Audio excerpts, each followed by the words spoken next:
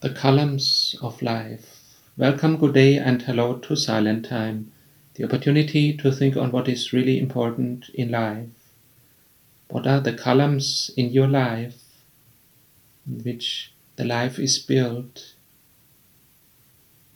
By the time when the temple was established,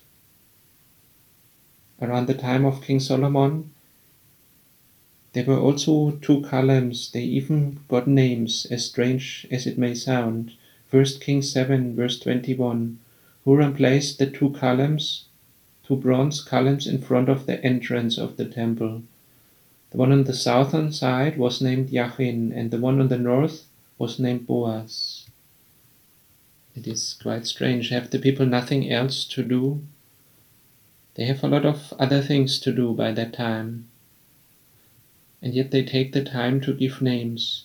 That there are wonderful columns with a lot of decoration in the temple, that is nothing special. But that they gained names, that is something special. So we should have a look at that. It is similar as with the believing heart. Yachin, that means God establishes or God strengthens.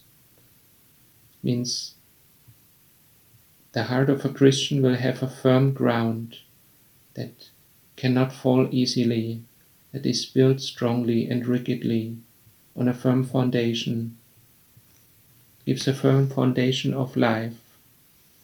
Also the Apostle Paul says, it's God who gives strength, who makes us firm, who firmly grounds us, who gives us strength.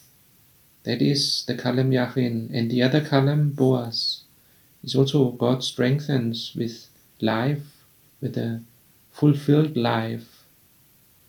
The believers are firm on the ground of the salvation of Jesus Christ, and they have a fulfilled life with a lot of things to do, to help to other people, to do good works of love, to enjoy what God gives, and many more things, to be active in life. That is the column Boaz. Lord, we thank you that you give columns in life. We ask for forgiveness where we build our life on the wrong columns, on things that do not last. Help us to understand your word.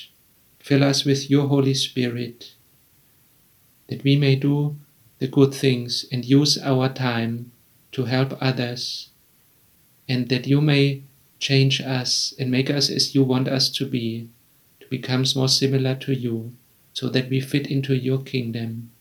Praise be to you forever. Amen.